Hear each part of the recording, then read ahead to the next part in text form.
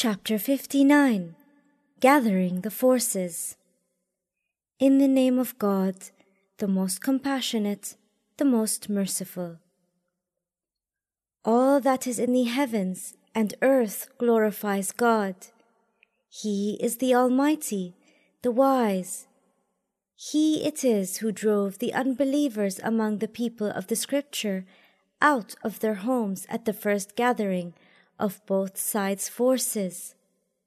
You never thought that they would go, for they expected that their strongholds would protect them from God. But God reached them from where they did not expect and cast terror into their hearts, so that they destroyed their houses with their own hands and those of the believers. So learn a lesson from this event, O you who have insight. If God had not decreed their banishment, He would certainly have punished them in this world. In the hereafter, they will face the punishment of the fire. This is because they acted against God and His messenger. God is severe in punishment toward those who set themselves against Him. Whatever you believers may have done to their palm trees, cutting them down or leaving them standing on their roots, was done by God's command, so that He may disgrace those who defied Him. You believers did not have to spur on your horses or your camels to defeat the enemy, and therefore God has turned over the gains to His messenger. God gives authority to His messengers over whoever He will. God has power over all things. Whatever gains God has turned over to His messenger from the inhabitants of the village belong to God, the messenger, the kinsfolk, the orphans, the needy, the traveler in need, so that the gains, do not circulate just among the rich. So accept whatever the messenger gives you and abstain from whatever he forbids you. Be mindful of God. God is severe in punishment. Some part is due to the poor immigrants, those who were expelled from their homes and possessions, seeking God's grace and pleasure, and aiding God and His messenger. Such are indeed the sincere ones. And it shall be offered too unto the poor from among those who were already firmly established in their homes and firmly rooted in faith. Show love for those who migrated to them for refuge, and harbor no desire in their hearts for what has been given to them. They give them preference over themselves, even if they are also poor. Those who are saved from their own soul's greed are truly successful.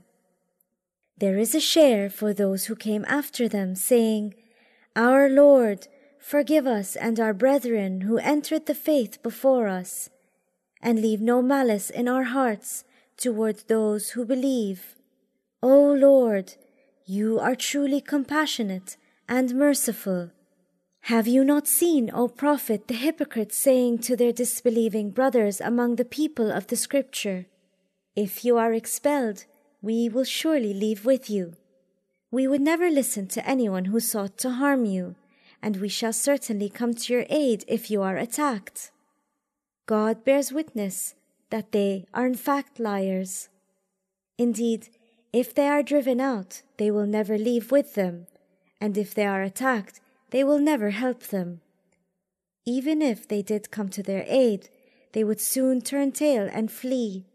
In the end, they, the Jews, would have no help.